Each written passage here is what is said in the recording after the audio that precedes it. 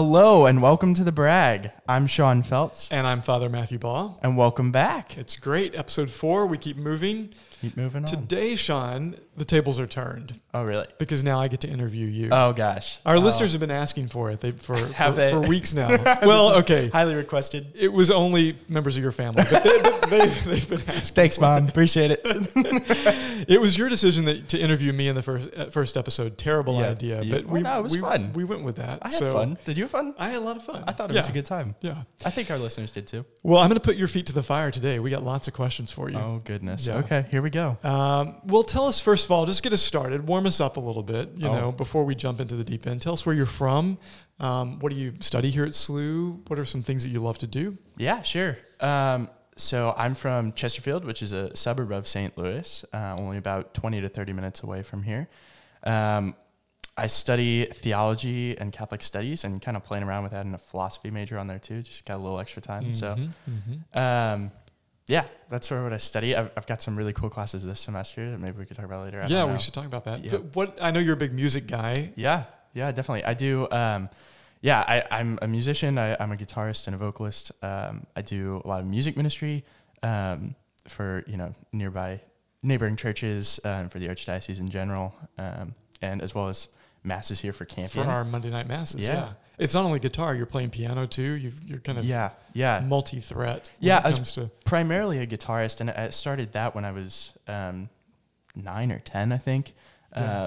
And then piano, just sort of picked that up in high school just to try and, really deepen my knowledge there. We were talking in the class that we are in together this fall about if you were going to choose to be either to go without your sense of hearing or your sense of sight for the rest of your life, which one would you choose? And you chose to go without your sight to keep your hearing. Right. Clearly, music's such an important part of your life, and that's, I imagine, part of your reason. Definitely. Yeah. Both would be very difficult to imagine. Like having both, to lose one would be very difficult, I think. But yeah, I think losing sense of sound there. What is it about music? I mean, it's so powerful to so many people, and I mean, anyone can think of some piece of music that means something to them deeply. Oh, definitely. What is that? Do you think? I don't know. I think that. Maybe this is gonna sound kind of hippie, I think, but maybe my sense of it just from doing music, playing music for so long, and having a lot of friends who are musicians, and it's a very bonding thing for many of us. I think it's because like there's something of an inward song that occurs for all of us. That sounded hippie. Yeah, it definitely does. It definitely does. I really do think that there is something though that's like. When we sing, we participate in a reality that we all know inside, right? And so I think it's something really special and uniquely human. It is. I don't know. Yeah, no, I think it's a remarkable thing. By the way, our listeners can't see this, but you're sitting with your legs crossed, and you were singing Kumbaya just before we started. That's right. That's exactly right. I do that every time before the podcast. The flower in your hair. And, that's right. I wear at least 3 lays a day. That's right. That's awesome. Well, good to know that you're a great music guy. Tell us a little bit about your experience at the Catholic Studies Center. What has it meant to you? How have you found it here at SLU? And a little bit about that. For sure. So coming to SLU, I had no idea that this place existed. Some of my close friends here came here because of the Catholic Studies Center and because of Campion. I had no idea. I was here for SLU 101, our sort of welcome the summer before school. And there was a brief time where they sort of let us loose in a large ballroom. Free range prospective students. Right. Wow. And they just sort of told us to look at all of the potential majors and minors for our college. So arts and sciences was in the Wool Ballrooms in the Bush Student Center. And Father McConey is standing there at a table for Catholic studies, and I'm just sort of walking around aimlessly because I knew I wanted to do theology, didn't really care about much else. And he just points at me. And I'm like, I like look and I'm like, me? And he's like, come here. And I'm like, okay. And so I walk up and we start talking.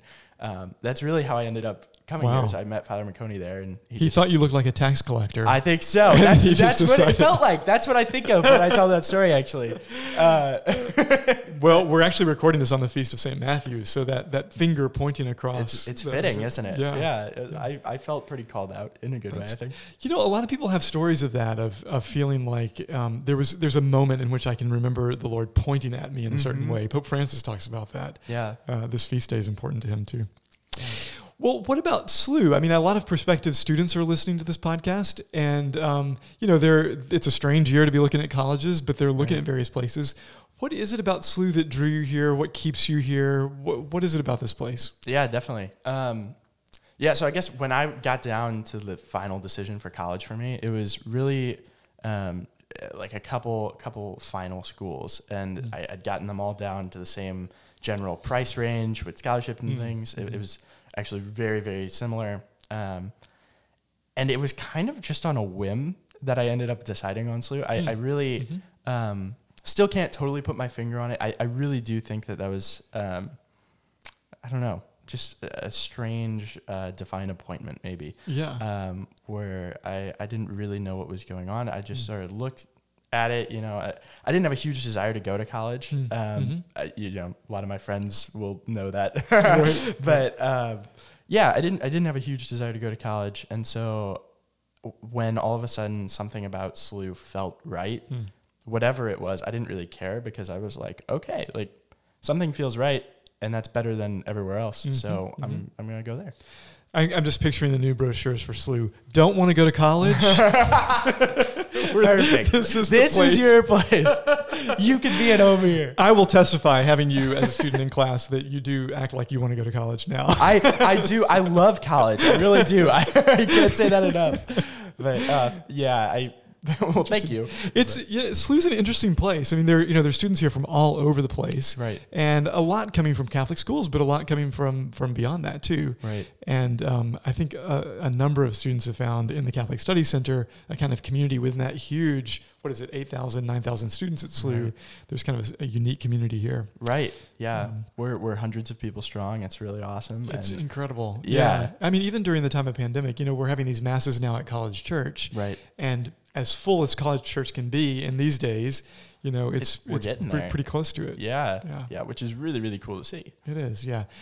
What do you think about that? The Monday, the kind of rhythm of having Monday times together as a whole big group. There are all these little things that happen during the week too. I know you're involved in a few of those, right? But there's something about kind of the heartbeat rhythm of having the Campion Society night on Mondays. Yeah, I think maybe heartbeat rhythm is a good way to look at it. That it sort of establishes maybe just one more point to sort of refresh, to sort of start new and be rejuvenated. Also. I think I think it's good. I think the more structure we have in terms of things that are scheduled out and planned out for us, the better, because then everything else. That's sort of what provides freedom, I think, for us, is having that structure. Yeah, well said. I've noticed in talking, and I found it myself too when I was a student, talking to a bunch of students, that the hardest times actually in college are when you're out of that structured world. You go home for a vacation, right, and you feel all at sea in a way, because it's all the normal supports are not there. Right. The regular rhythm of masses and whatnot, and being able to see your friends, it's changes just not things. There. Yeah, it's bizarre, really. Yeah.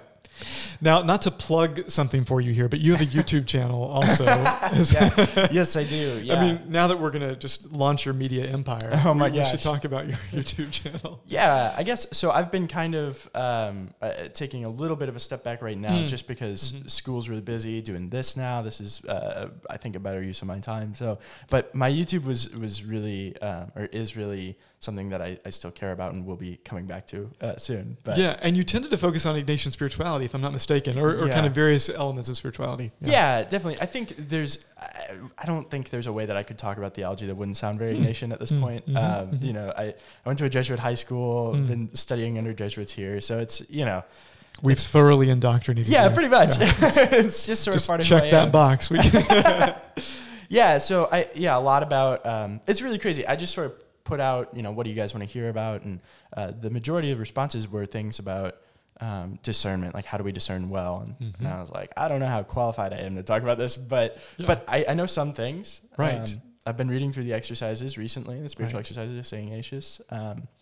Give us just one sense of, in your conversations with people, with the videos you've made on YouTube, what is one insight from St. Ignatius that has helped you with discernment, with prayer, with whatever? Yeah, I don't know. There's so many that I could voice right now, but I think the thing that comes up the most in sort of conversation with people when they're asking and looking for advice and stuff is sort of this idea of recognizing what are sort of the signs that accompany the good spirit and sort of, I'm hearing this, whatever this is, how do I know where it's coming from? And so sort of looking at Ignatius's sort of analogies for who Satan is as like the military commander or false lover, all of those. And sort of going down the line and explaining those and sort of seeing, okay, do these match up?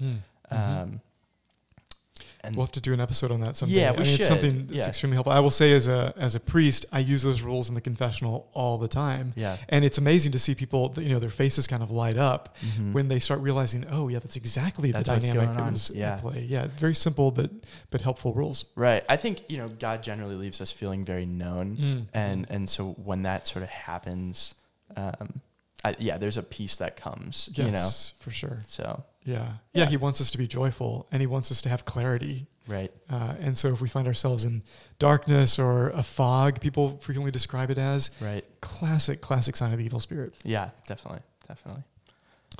Well, we'll have to do a whole episode on some Ignatian spirituality. Definitely. We'll do maybe multiple episodes, but we should.